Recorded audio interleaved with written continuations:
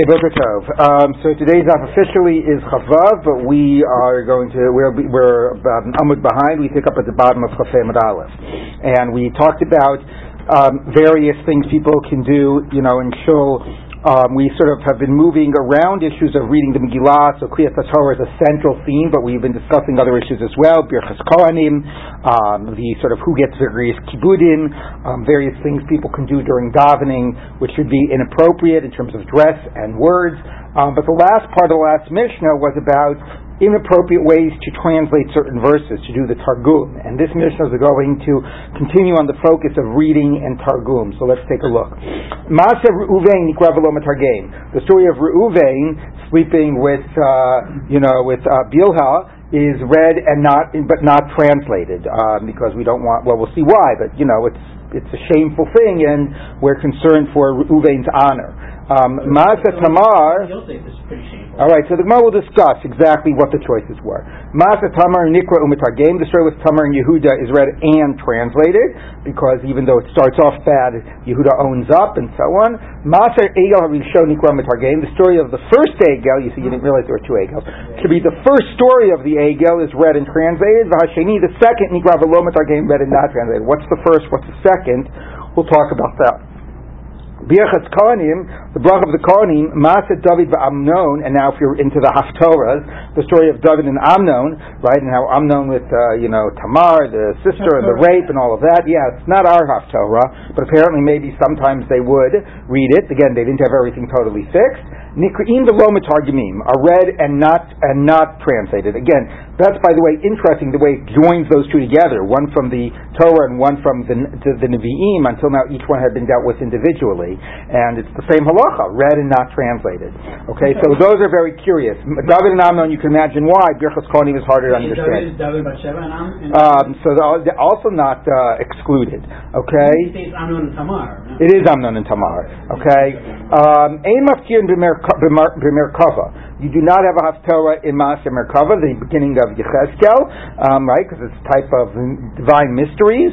Rabbi Yehuda Matir, Rabbi Yehuda allows it, presumably regardless of whether you're going to be Metargim or not. You just shouldn't read it at all. Maybe it's too dangerous, and Rabbi Yehuda isn't bothered. You look at Tosfos, who says V'kai Malank Rabbi Yehuda, as we know when we do on Shavuos morning. My explanation usually is that if you stayed up all night learning, everybody's asleep for the Haftarah anyway, so it doesn't matter. Rabbi Eliezer Omer Ein Maftin Bahudat Yerushalayim. You don't have the Haftarah of inform Jerusalem of all of its sins. That's inappropriate to read as a Haftarah. Again, there are brachos and klalos in the Torah, but we don't pick a Haftarah that is so much about bad. Now, of course, you can say, well, what do you mean? I mean, the stuff like leading up to Tisha B'Av and so on. But as we'll see in the Gemara, it more has to do with the fact that, you're setting up yourself, the reader of the Haftarah, as the one that I'm going to tell you what your sins are. Somehow it has to do with the phrasing as well, not just a more sort of, the words of the Navi to the Jewish people.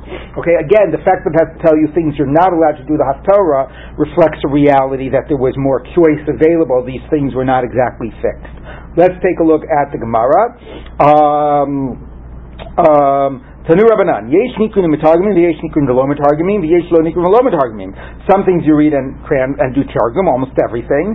Some things you read, you'll be prepared to read, but not to provide the Targum for. And some things you won't even read. Okay, and Elu Nikun Metargimim. The following are read and translated. I mean, of course, the standard is everything, but the following are things you might have imagined are problematic, and nevertheless, we're going to say you do the reading with the Targum. By the way, this idea that you might read it but not do the Targum because it's okay for some people to hear it, but you don't want necessarily the wide audience to hear it, that they might somehow, might be embarrassing or they might misunderstand it. It sort of reflects what you find sometimes today in these English halachic handbooks, where you have certain things in the English, and then you have in the footnotes you have some more leniencies and other discussion that you don't want to present in English. It doesn't work when you're trying to publish one in Israel and everybody understands the Hebrew and the footnotes. Okay, but the idea of what things are in translation and what things are not in translation. So the Gemara says like this. So the following you read and translate, even though you might have imagined they would be problematic. Ma'aseh Bereishis. So the Bet Lamitet Akan, the Lat Akan Nashpa, those are going to be the Rosh Tevos. The first one is the Bet. Bereishis, Nikro Metargem.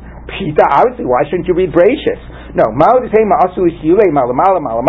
you're going to come to ask about the mysteries of creation. What's above, what's below, what exists outside of the universe, Malisni, Malachor, what happened before the universe was created, what will happen afterwards. You'll ask these deep sort of philosophical or metaphysical questions, and it won't be sort of healthy for your religious life. Kamash Malan, that we're not so concerned. I mean, you're not supposed to explore them, which we'll learn in Chagiga, but the fact that you'll be a little curious, we're not afraid it's going to go anywhere. That'll be a problem. Masa Lot, Vishtei Benosav, Nikra Matargim, the story with Lot and his two daughters, even though there was obviously a whole result of incest there. Pshita, obviously. No, Ma'adatema Nechu Shichvodu Davram. We're not concerned that it's embarrassing for Lot, because, he wasn't Jewish. But maybe it's embarrassing for Avram. I mean, this whole one that he prayed for, and his relative, and got saved on account of him, and then look what happened. Kamash Malon, that doesn't reflect badly on Avram. Or, maybe it's a little bit of a problem, but obviously the importance of transmitting the story overweighs. It's quite fascinating, of course, because, it's sort of like, it's a little bit, like God, if the Torah's from God, then God wanted the people to know it. But here we are, and we're sort of deciding there's some people who can know it and some people who can't know it. Like, sometimes when they print nowadays certain responsa of people, and like his family decides they're not going to include certain of the responsa because they don't think it's like, it's appropriate for everybody to sort of, when he deals with a sensitive issue, or maybe a little too progressive for the family, or whatever it is. The question is like, but he felt it was appropriate to write that for everybody to know it. So you have to sort of think that it's a little theologically interesting that the rabbis are saying, this might be in the Torah, but it's not necessarily appropriate for everybody to know about it. Okay, so the Gemara continues. Masa Tamar v'Yehuda nikra mitargem. The story of Yehuda and Tamar. Pshita, obvious. Now, maybe it's not obvious. It's a whole embarrassing thing that led up to it. He was looking for a prostitute. So Mar the same lechush l'chvoda v'Yehuda. Maybe we should try to protect Yehuda's honor. Kamash Malan shvachayu. Actually, it winds up being praiseworthy of him. The Odi, that he wound up admitting to what he had done wrong. So he sinned. Fine, that's embarrassing. But the fact that he model of Kula and admitting, that's obviously a much greater point. Masa Egel Nikra Mitar Rishon Mikra Mitargem. The first story of the Egel is read and translated. Again, I'll tell you what the second one is. Pshita, obviously. Ma'odutema Leichu Shechvodin Shel Yisrael. Maybe you wanted to protect the honor of the Jewish people, that they did this terrible sin, and we're going to read about it. Kamash Malon. So it teaches us that we're not concerned. Why not? Because Kol Shekain Denichalu Dahavilu Kapara. It's good that people should be embarrassed, because their embarrassment is a little bit of a kapara, like the idea that they suffer. Again, they're not alive exactly right now to suffer, but we representing them are suffering. That serves as something of a kapara. Interesting. If you say that, you could say that by all the other stuff as well. But obviously, this is a very weighty sin. We just had Tisha B'Av, which that was the Meraglim. But you have these weighty sins that go through the generations, and maybe this one needs like some type of additional kapara. Again, it's fascinating. It's not like, maybe there's other lessons to learn from it, even though. But I get, maybe that's whatever. Even though it is embarrassing for them, I mean, how are we supposed to actually? We want to learn the whole story of Shemot and the Exodus or whatever, and not have Egel as a part of that story. But anyway, so it's a little funny exactly sort of what the Gemara considers what the Havaminas were and what the trade-offs are. Now, what's the first Egel as opposed to the second? We'll get to the second one, and I'll discuss what it means by the first story and the second. Let's keep on reading. So the Gemara says like this. Okay. Klolos u'brachos nikunu mitargimim. The klolos and the brachot, are read and translated. So the Gemara says pshita, b'chukasai presumably. The Gemara says pshita, or whatever, kitisa. So the Gemara says pshita, obviously. Where were we? Maybe the sort of the spirit of the community will be despaired, or how does it translate? Faiga would be not despaired exactly, but despondent. What? Let's say. No, like lefag, like disheartened. Okay, maybe they'll be disheartened, like, oh my God, all this terrible stuff is going to happen to us. So Kamash Malan, that we're not concerned about that. Why aren't we concerned about that? Again, maybe it's good. It'll keep you to doing the right things. You won't keep you to do. You won't lead to do the mitzvah, the averas. Okay. Rashi had a different girsa, which is maybe we're afraid people will do it from ava gira. They'll do it out of fear of the reward and punishment. Okay. As far as the onshin. The warnings and the punishments, I mean, that's like half of the Torah. But the punishments that you get for doing wrong things, you're going to translate that. Pshita, obviously. No, maybe they're only going to do it because they're afraid they'll be punished. So maybe you should just read the mitzvot. We're going to edit God's Torah, right? So much of the Torah is do this or you'll get punished, right? Especially in Devarim. But we're going to sort of try to not translate that. So massage the message a little bit. Kamash Malon, that we're not going to do that. Again, I just see the theological havaminas here as fascinating. And they're not only havaminas because when we get to things we're not Mitargim, we actually are making certain choices. Now, of course, you could always say, the people are on a different madrega than they were when the Torah was given and so on. But some of these things aren't about the people's madrega. Here, if anything, we're saying that, anyway, it's fascinating. Masa Amnon v'Tamar nikra Mitargim, the story of Amnon and Tamar. Now, the Gemara will discuss that. So you translate. Masa Avshalom, again, all these stories in David's families, nikra Mitargim, Pshita, obviously. Ma'al Lechush v'Yikari to David. Let's be concerned of David's honor, that although, bad things in the family doesn't reflect good on the father. Kamash Malon, that, now it doesn't tell you Kamash Malon why to outweigh it, but again, presumably because it's not directly about David. Maaseh Pilegesh Begiva, the story about Pilegesh Begiva Nikra Mitargim, you translate.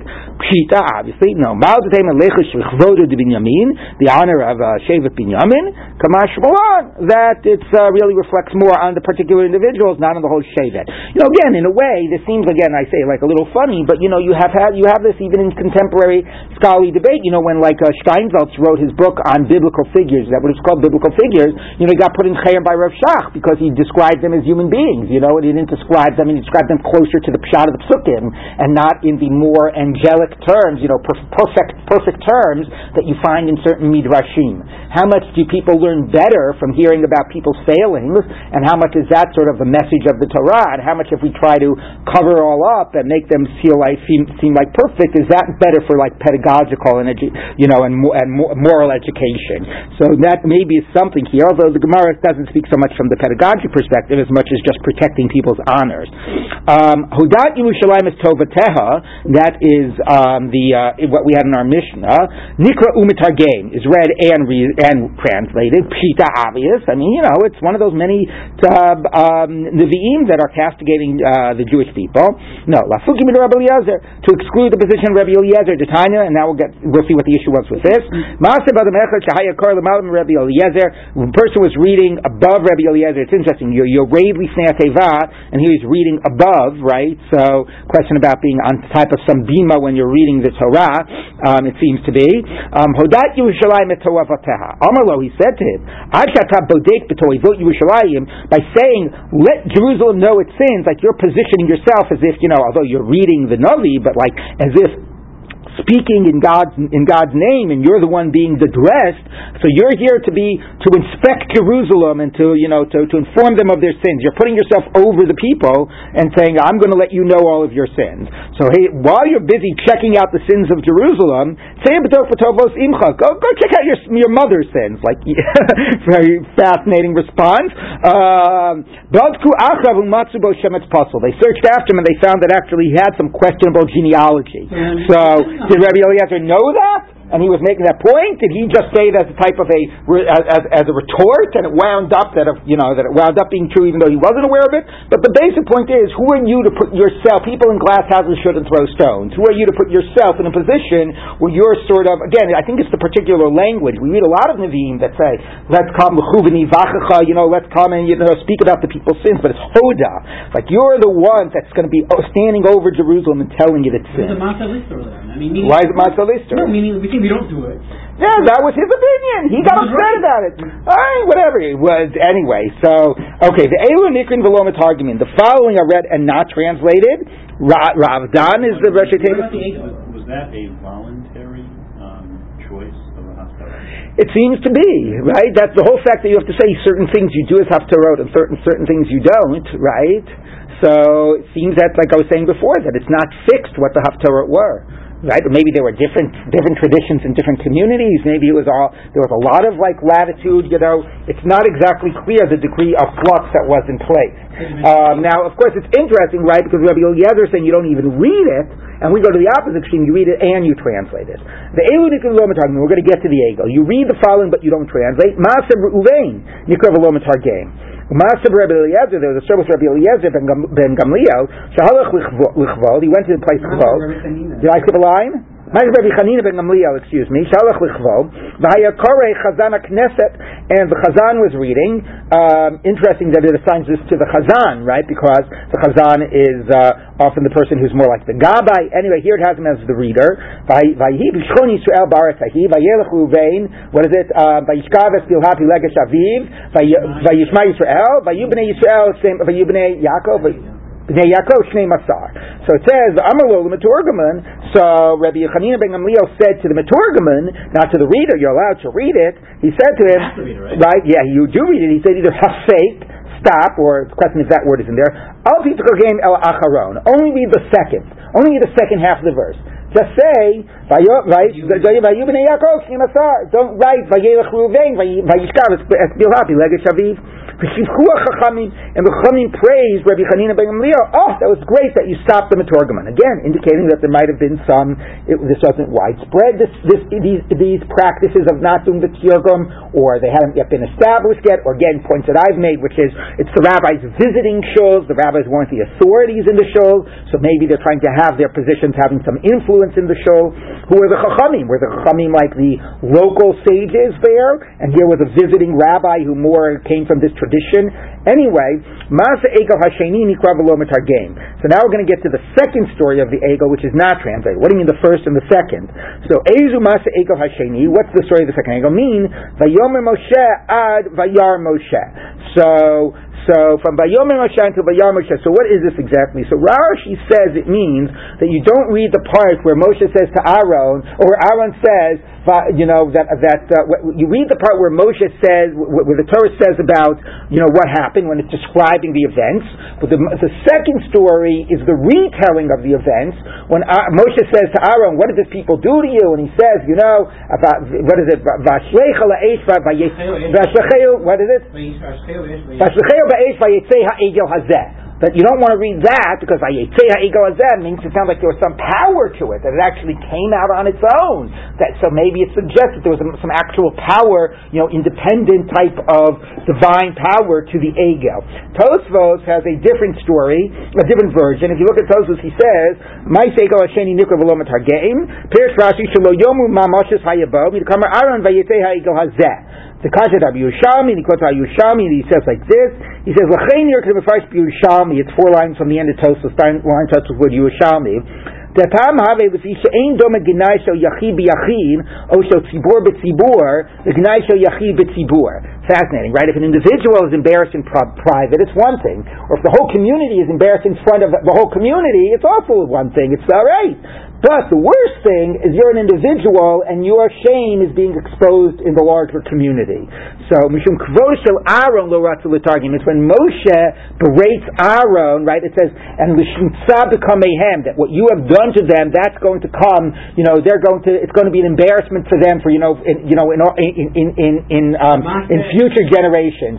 So according to him, what's cut out is not the problem of Aaron saying, Vayetzei Ha'egel Hazeh. It's Moshe saying, Ma Salcha Hamazeh, like when Moshe is castigating him in a sense of like a public castigation, and he is being sort of the individual in front of, like in the larger context of the whole tzibur, although that is the sort of embarrassment that we're trying to save Aaron from. Yes. First of all, Masa Aaron and Tamar are Nikra V'Targem, which is Yachid now mentioned in the tzibur, but we're still doing that. So well, but that wasn't David. That wasn't people whose honors we were so focused on protecting.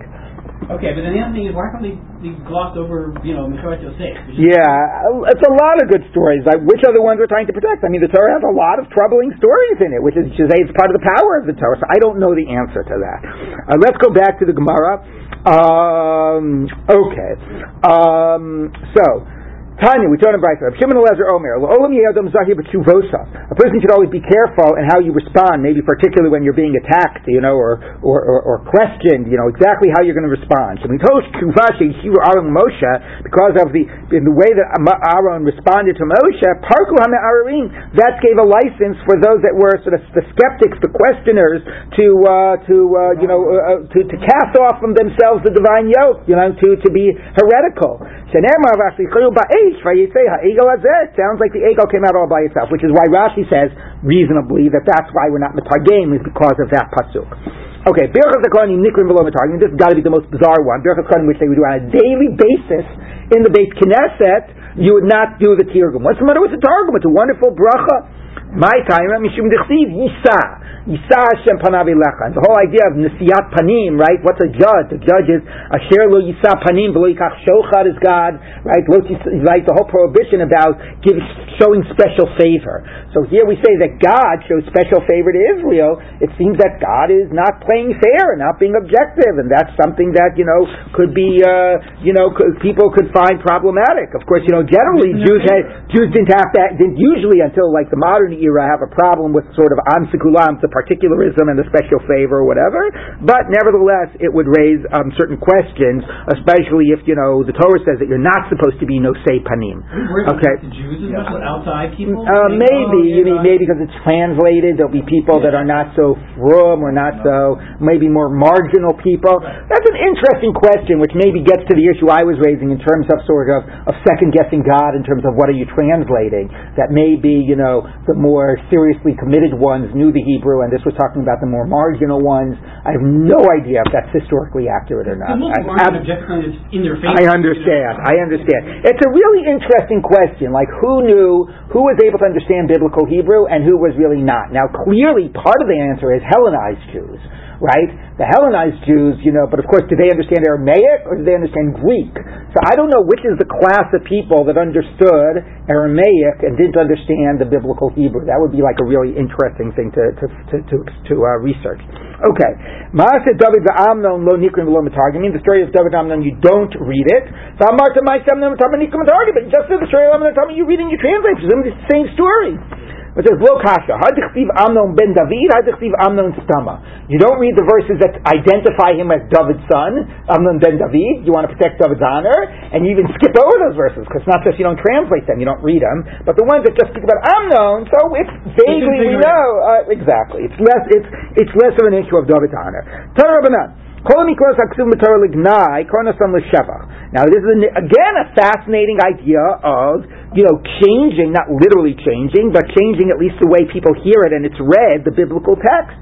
Biblical verses are written lignai. Now that doesn't mean like insulting, but it means almost like the language is offensive. It doesn't just mean it says bad things or terrible things the Torah says in the klalot, but actually offensive language. You read it in more euphemistic terms. Quite fascinating when you realize that just yesterday, right, on yesterday's daf was the whole point about not giving a euphemistic translation of certain verses that is against the halacha. But this isn't halacha, and this is more or less the same word, except it's slightly toned down. So let's take a look. L'shavach. Yishgalena, which means to sleep with Yishagelna, which means to sleep, but it's a very crass way of saying to sleep. And you read it Yishkavena, to lie with, as opposed to other verbs that might, say the same thing in a much crasser way. Ba'afolim, God should smite you ba'afolim, which is a type of, what is it? Hemorrhoids, thank you. Okay, so, but it refers to, obviously, the anus and so on in a very crass way. And you write batchorim, which refers to it in a slightly more delicate way. And that's what we do, actually, when we read those psukim. Okay, so those are the two that are in the Torah. Here are some that are not in the Torah. Chiryonim, so chiryonim, which means sort of also their excrement, but in a sort of crass way. And you read divyonim, like their flow, okay, of the birds and whatever. They're talking about, bird excrement. Lecholet chorehem. Yeah, we're worried about the crass word, Michael. There are curse words like this, okay? We're worried about the crassness of the word, not about the bad thing it's describing. Okay, right. So to eat their chorehem, excrement. So we showed that memei shinehem, to drink the, it's a funny word, water of their teeth. Teeth here means, Rashi says it means sort of like their intestines, although, maybe, so we read it, lecholet so atam, right? That would be like excrement. It wouldn't be such crass words. We showed that memei raglehem, right? Their leg water, which is again clearly a euphemism, but as opposed to yesterday's euphemisms, it's a euphemism that it's clear what it means. It's just a more delicate turn. L'machraot, again the word machraot is again like excrement. What? Here that the memeshaim means loose stools. Loose stools, right? I said intestine. Right, but then it's funny that because mei raglayim usually means urine, so actually it is funny that translation. Which is supported by the 3 teeth-like glands. Okay, fine. L'machraot, again a word of excrement. L'motzaot, the things that they excrete. So again, that's actually the word excrement, right? Motza, to excrete. Okay.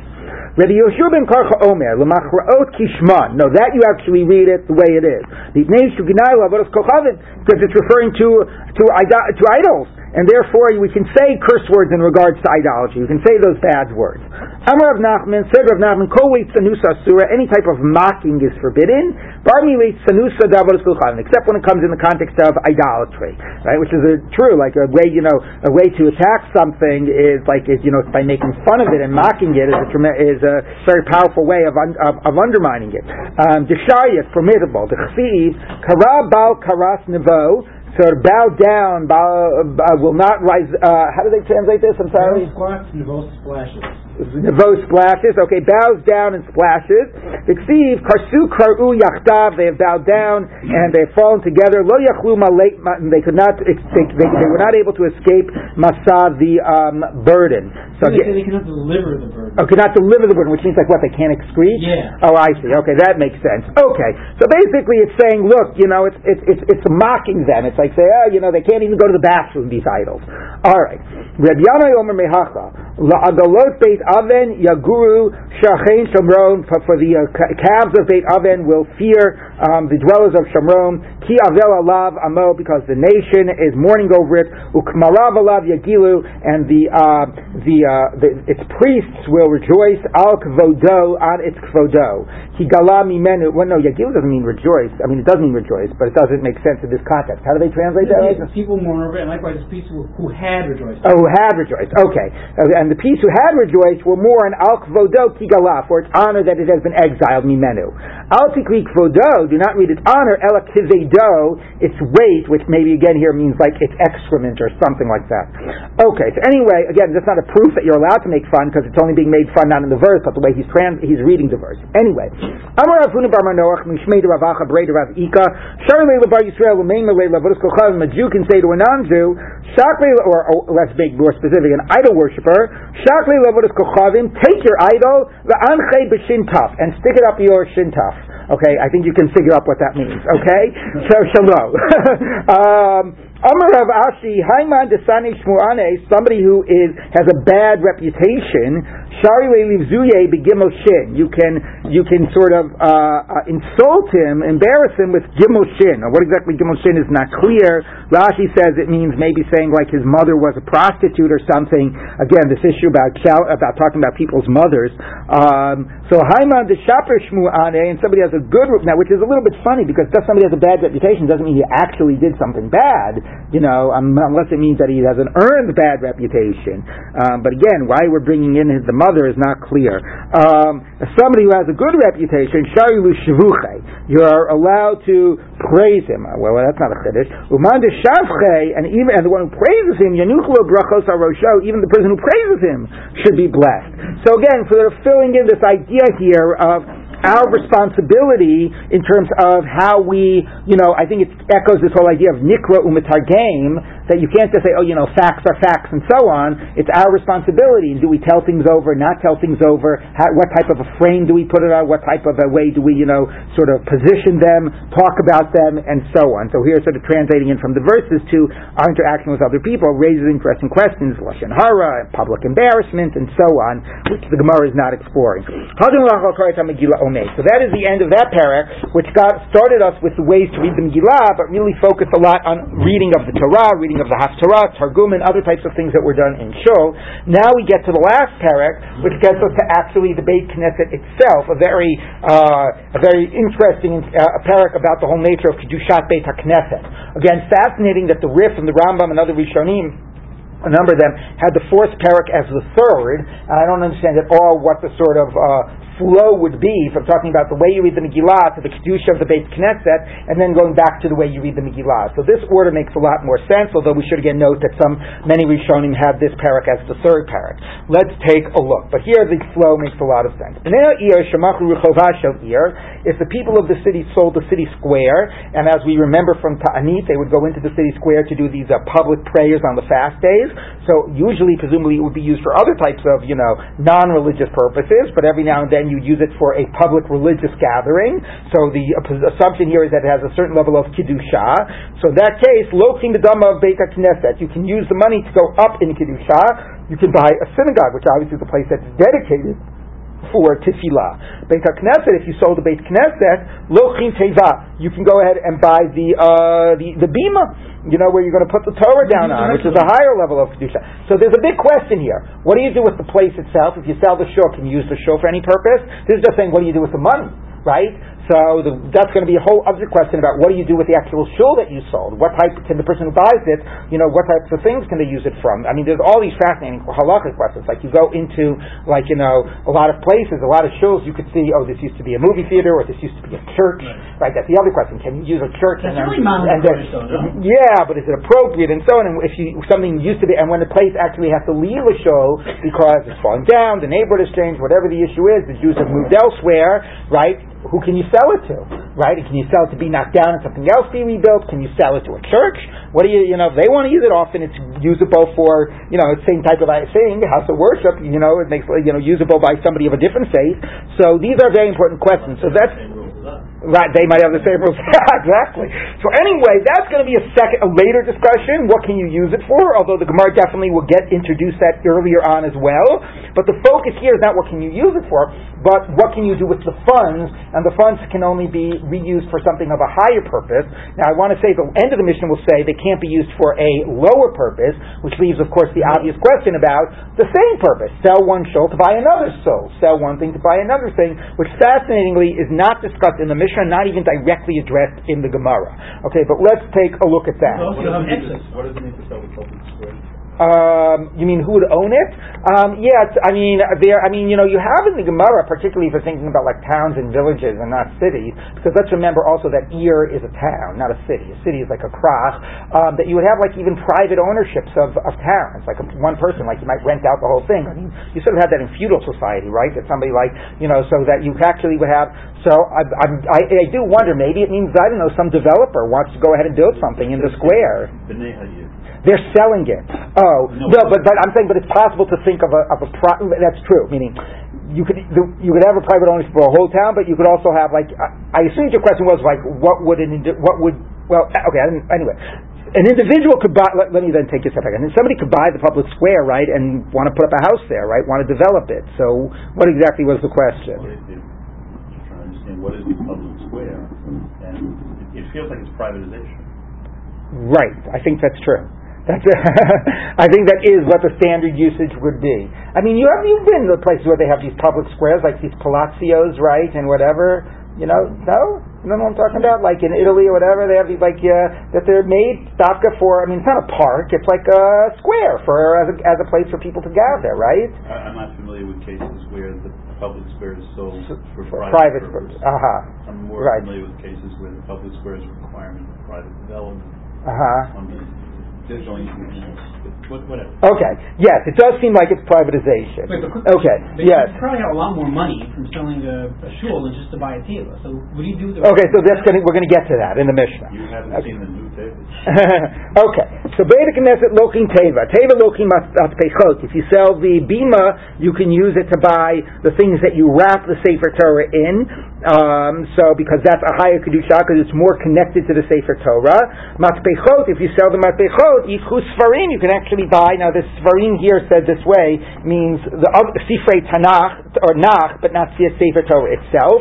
But that's Kisei Kodesh. No, svarim lokin Torah. And if you sell the Sifrei Nach, you can use it to buy a Sefer Torah. So that's the hierarchy. Now, I should say, where does the kedusha derive from the kedushat Beit HaKnesset at all? Is a very important discussion in the Rishonim. From our Mishnah, a not unreasonable read would be that the kedusha all derives from the Sefer Torah. That everything here has a degree of kedusha because of its connection to the Sefer Torah, right? So the things you wrap the Sefer Torah in, the things you put the Sefer Torah on, the house that stores the bima with the Sefer Torah is in, and so on. It's all sort of expanding circles. And the Rechov, you would bring the Sefer Torah out to the Rechov. So a very reasonable read here is that this is all a function of the intrinsic kedusha of the Sefer Torah. But I will tell you at the outset that there are at least 2 or 3 other interpretations of the Rishonim. The Ramban understands that the kedusha of a Beit Knesset, some of these things about the table, whatever, is about the Sefer Torah. He understands that the kedusha of a Beit Knesset is because it's a tashmishay mitzvah. He basically says it is like a lulav. You use a lulav to do the mitzvah of shaking a lulav, and use a shofar to do the mitzvah of blowing a shofar, and use a shul to do the mitzvah of reading the Torah. Davening is what he says. So for he says the Beit Knesset is not about the Sefer Torah. It is a tashmishay mitzvah for an object, as it were, that you use for tefillah. And that actually makes the Kedusha of Beit Knesset very minimal, because what do you do with a lulav after you're done using it? You throw it out. So according to the Ramban, the only question of the Kedusha of a shul is who gets to decide whether you're done using it or not. But once you're done using it, it loses its status. Very much not like this sense of intrinsic Kedusha, which I think more is the more simple sense of the discussions we're going to see. The Ran has a different explanation. The Ran says it is not because of a tashmishay mitzvah, like lulav. It is because you stay in the shul. He still connects it to tefillah, interestingly, and not Torah, because you stay in the shul, dvarim shebi kedusha. So since we say, we had that whole idea before of Dvarim Shebikdusha, and you need 10 people, and so on, right, Kadosh, Kadosh, Kadosh, the fact that it's connected to Kedusha through the Dvarim Shebikdusha that are said is what gives it Kedusha, right? Because according to the Ramban, if I just had a private house, which I designated as my little, house where I go to daven b'yechidus, it would have maybe the same Kedusha. It's Tashmishay Mitzvah, okay? Whereas according to the Ran, he says, no, it's because if you use it for a minyan, and you say Dvarim Shebik Kedusha gives it Kedusha. The third explanation is that it's patterned after the Beis HaMikdash. The same way we have an idea of Kedusha of the Beit HaMikdash, and Chazal understand that a Beit Knesset is a Mikdash Ma'at. Rabbinically, they gave it some type of quasi-Kedusha to parallel that of the Beit HaMikdash. So one theme we're going to be looking at is Kedushat Beit HaKnesset. Again, I would argue in the Mishnah, it's all related to the Sefer Torah, which is, and just expanding circles around the Sefer Torah, but you have other approaches, just more standard approaches to focus it on tefillah with three ways of looking at it. Tashmishay mitzvah, Dvarim Shebi Kedusha, and the Beit HaKnesset type of model, Beit HaMikdash type of model, yes. Well, the big difference would be, it's connected to the Sefer Torah versus other things, like Tashmishay Kedusha, that would be Beit Midrash. If you don't have Sefer Torah in there. Excellent, we're going to get to that, although that has other sources of Kedusha, the learned Torah as opposed to the Sefer Torah. So just like a lulav then but then you the Ramban's read is a very difficult read. Because then you should be able to tell for anything. Exactly. The Ramban's read is a difficult read, yes. It's interesting, you often point out how the Gemara and Mishnah are trying to shift from the Mikdash to Torah. Right. Here, where you've actually done it, there's a counterweight. Oh, that's an interesting point.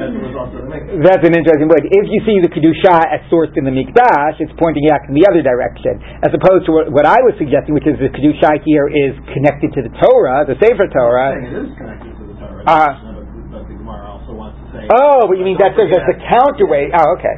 Nice. Don't completely abandon the other idea. Right. Good. Okay, so...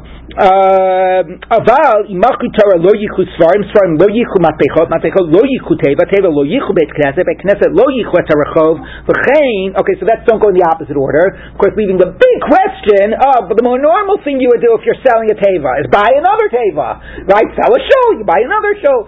So it would seem, and from stories in the Gemara, it actually seems that that's okay. Although there's one particular passage in the Gemara that sounds like you can only go up and you can't stay even. So that's a big unanswered question that the Rishonim deal with. And the last line here is V'chein b'mosrein, which is Michael's question.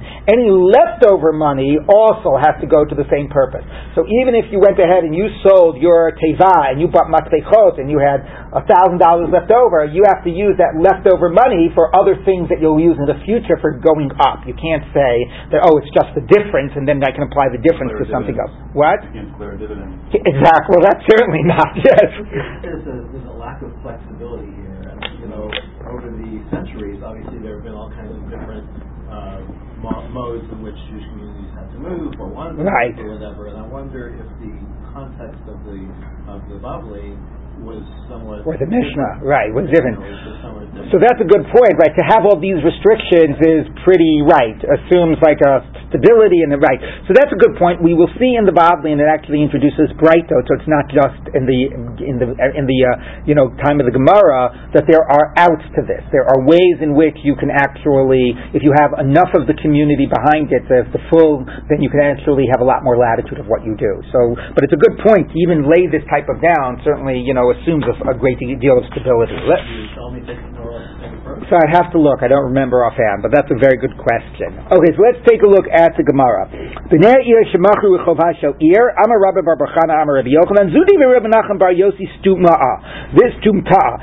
is the stam author of our Mishnah is Reb Menachem Bar Yossi. Now, where does he get that from? So Rashi tells you it's an explicit Tosefta where he says exactly this, Reb Menachem Bar Yossi. The public square has no kedusha, and here you get explicitly, right? The Mishnah did not say the word kedusha. It just said you go up, you don't go down. It didn't say the word kedusha, but that's clearly going to be the theme of all of this in the way the Gemara understands it. And the city does not have any kedusha. The public square. From Menachem Bar Yossi, my time. Why does he say it does? As we learned, the people daven in it in the ta'anit and the ma'amadot. Now, ma'amadot is questionable because there's no evidence that in the ma'amadot they daven in the square. Tosfos crosses off the word. The Ramban says it was just thrown in because ta'aniyot and ma'amadot usually go together. Rashi tries to find a way in which people who came gathered together for the ma'amadot would sleep in the public square.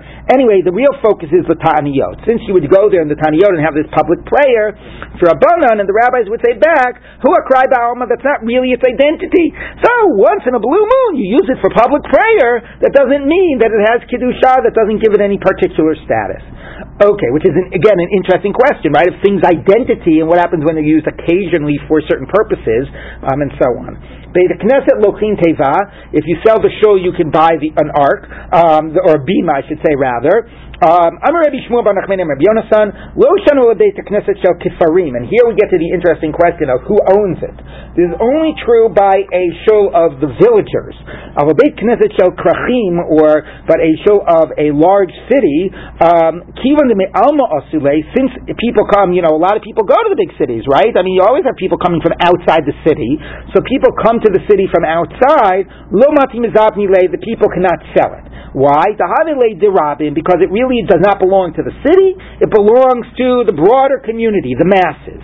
Now, interesting question. What does that mean? Just because, right? So if you take a look at Tosfos, there are two basic interpretations in the Rishonim. One is if it's used by the masses, we assume that they also are contributors to it. And interesting in terms of what we find in various inscriptions in ancient synagogues about also very chashuv dignitaries and politicians, whatever, contributing to the synagogues. And the other question is maybe even if they didn't contribute to it, but maybe it was just made to serve them, and that actually makes them part owners. So if you take a look at Tosfos, Kivan miyama ka'asula nira lefarish hachi. Kivan shero bnei adam regiling laleches sham litpalel alfa pi she'ein nosnim klum b'vinyano. Since a majority of people go there to daven, even if they haven't contributed at all, like everybody who goes to a shul, nobody decides to become a member, right? Mikol makom kivan diladaso san rabim naaseh chamur kedushaso ve'eni yicholim lemochro. So that just goes to show you no good deed goes unpunished, right? Since you knew that it was going to be coming from people all around, not necessarily people who live in Manhattan. Right? Everybody davens in this shul, so it was made for them in mind. Therefore, they are considered part owners of it. Like if you think about a board, like the board of a shul, which has the rights of it, isn't because they necessarily have the people themselves have made a monetary contribution to the shul. So presumably, the owners here are understood not necessarily in the sense of who paid for it, but whose shul is it in the practical de facto type of a sense, or for whom it was made. What did you say? Shouldn't like rabbis. So Odiesh Lefarei, you could also explain Kivan Sherabim Nosim Bivinyono B'Shar Tzrachav. No, the assumption is that it's only because other outsiders contribute to it, and therefore it's considered to be owned by everyone, and not just by the city. So let's take a look back at the Gemara. Even if someone physically owns it. So let's take a look at the next story of the Gemara. Amar Ravashi, Hai Beit Knishta de Mas Mechasia, the synagogue in Mas Mechasia, Avol Gav de Me'alma Osula. So even though people come from outside of the city, and daven in it. We get a lot of outsiders in the shul. They're coming because of me. I'm the person in the shul that they all want to come. So here we actually have a case where the rabbi was a central figure in the shul. Also, a question about Bavel's post-Eretz Yisrael. Anyway, here he says they're all coming not because of the shul. They're coming because of me. So if I want to, I can sell it.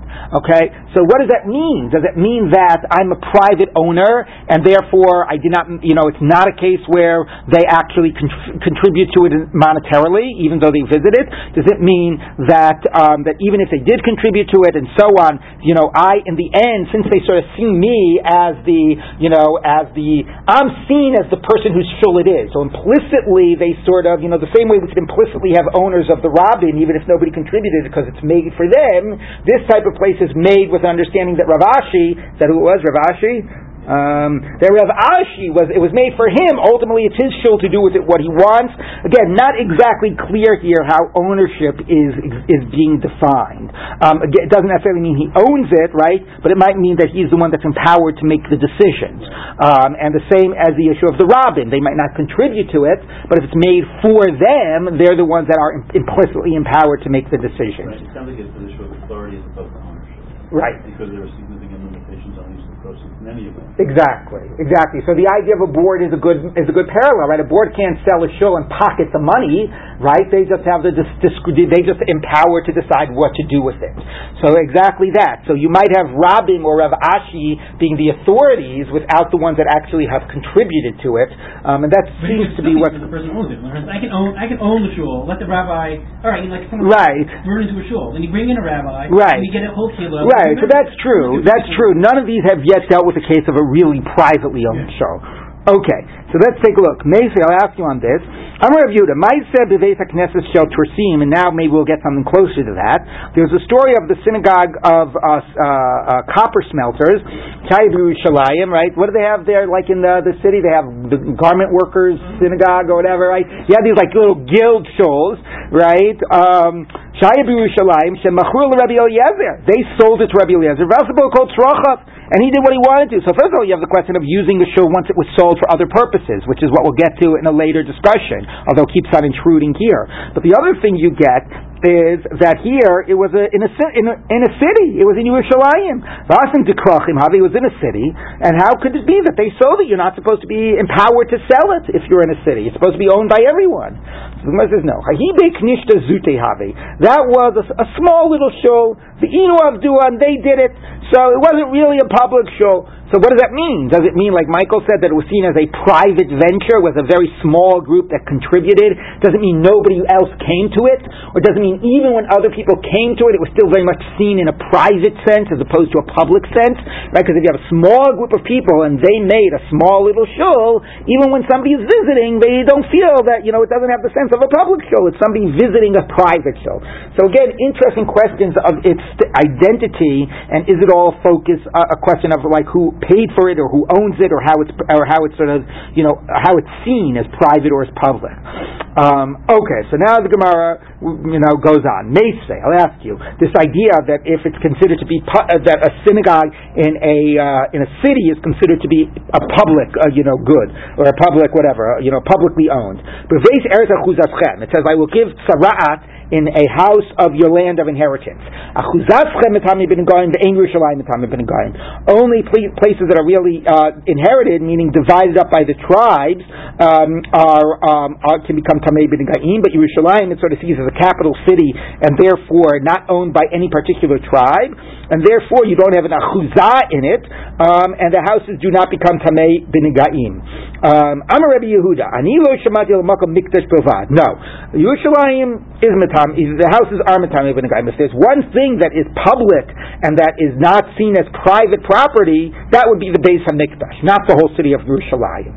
So the Gemara says, according to Rabbi Yehuda, who feels Yerushalayim is private property and only the Mikdash is public property, presumably only the Mikdash, but synagogues and and study halls. Interesting. We're going to get to the study hall discussion. We haven't, first we're hearing about that. Mitamim would become tamei. It is considered private. Amai, why? How does it fit with your argument? That's part of a city, and therefore something like a synagogue should be considered public. So Ema, all right, you have to switch the words. So not only makom mikdash, which is really the one place, the Beis HaMikdash, we're going to say sanctified places like Beis HaMikdash, synagogues, but Beis Medrash. So that's quite a reread of Reb Yehuda. All right. Anyway, so there is some evidence, right? The Gemara is insisting because of the statement of Rabbi Yonasan that in cities it's different, it's publicly owned, but a lot of evidence is pointing against it. But the Gemara is continuing to insist about this idea that in cities it is considered publicly owned and you do not have rights to sell it. Now, getting back to this debate of what's the status of Jerusalem, so what do they argue? Tanakama Savarlo, Nitchalka Yerushalayim Lishvatim. Yerushalayim was never divided and given into one Shevet Nachla. It's owned by the entire people. It's not in one Shevet. For Rabbi Yehuda Savar, Nitchalka Yerushalayim Lishvatim, it was in one Shevet Nachla. Which reflects the following debate of Tanaim. What fell in the portion of Yehuda? Harabayit, the Temple Mount, Halishkot v'Hazarot, the chambers and the Azarot, right? Ezrat Yisrael, Ezrat Nashim, Ezrat Kohanim. Umaya b'chelko Binyamin. What was in Benjamin's chelek? Binyamin and Yehuda, their sort of portion split down the middle of Yerushalayim. Right? Yerushalayim was split between the two portions, and the split happened on Harabayit. So what was in Binyamin's portion?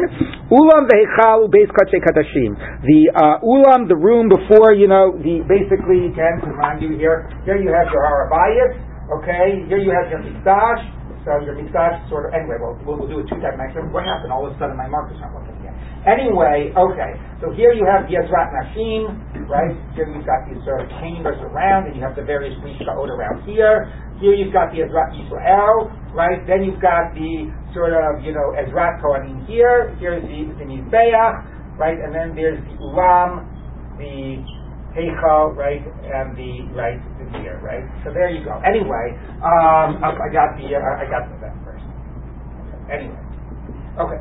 So basically, Yehuda gets, the Azarot, right, this area, the Harabayis, okay, the Azarot, right, and Binyamin gets the Ulam, the Heichal, and the Dvir. What about the place smack in the middle where you've got the Mizbeach? Okay, so let's take a look. So it says, and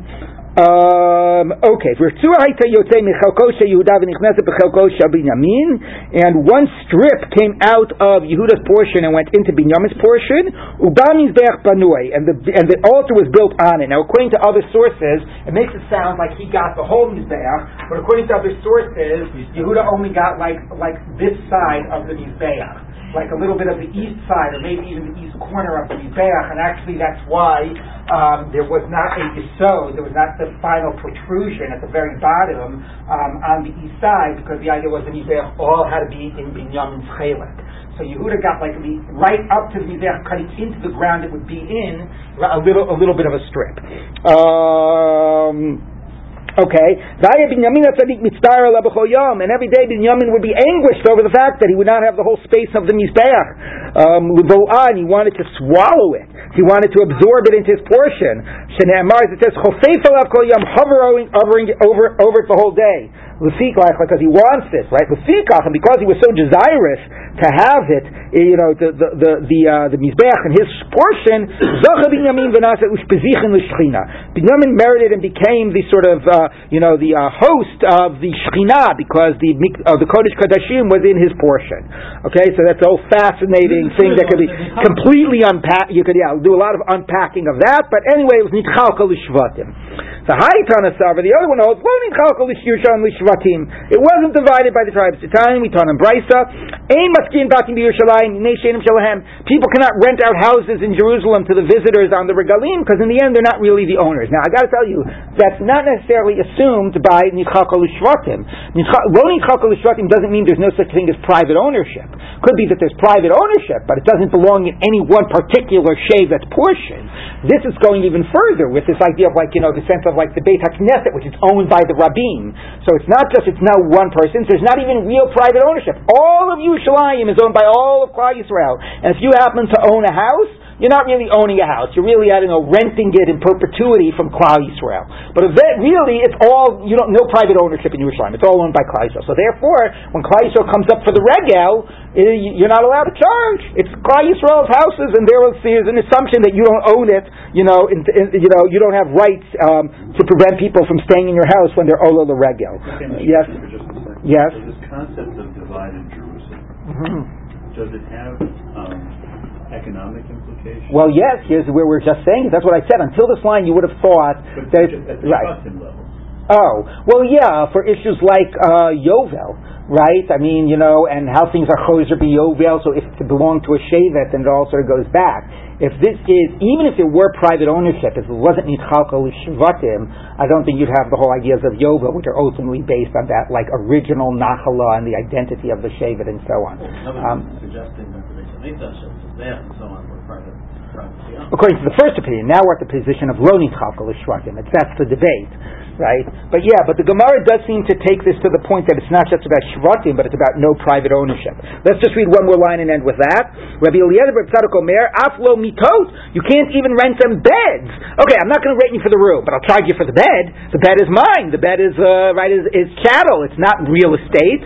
So he says, no, you can't even charge for the bed. Why? Because whose property is the bed on? Right? So you don't have real rights to charge me for the bed. I'm not taking the bed out and carrying it on my back, So it's here sitting on this ground. This ground is my ground too. So you can't really charge me for the bed. With Sikach, but therefore you can't charge him for anything. What? All right. Well, when you can't charge him for anything, Oros Kodshim Bali Ushpizi Notno Son Bizroa. That when you go to Yerushalayim and you bring your korban, you're left with over. What are you left with? The skin of the animal, which is a leather, which is very expensive. So basically, I can say, okay, fine, you're not getting charged, but you're leaving me the skin of your korbanot, the leather of your korbanot, and therefore you can even forcibly demand that gift. We're not going to leave the owners completely without any compensation.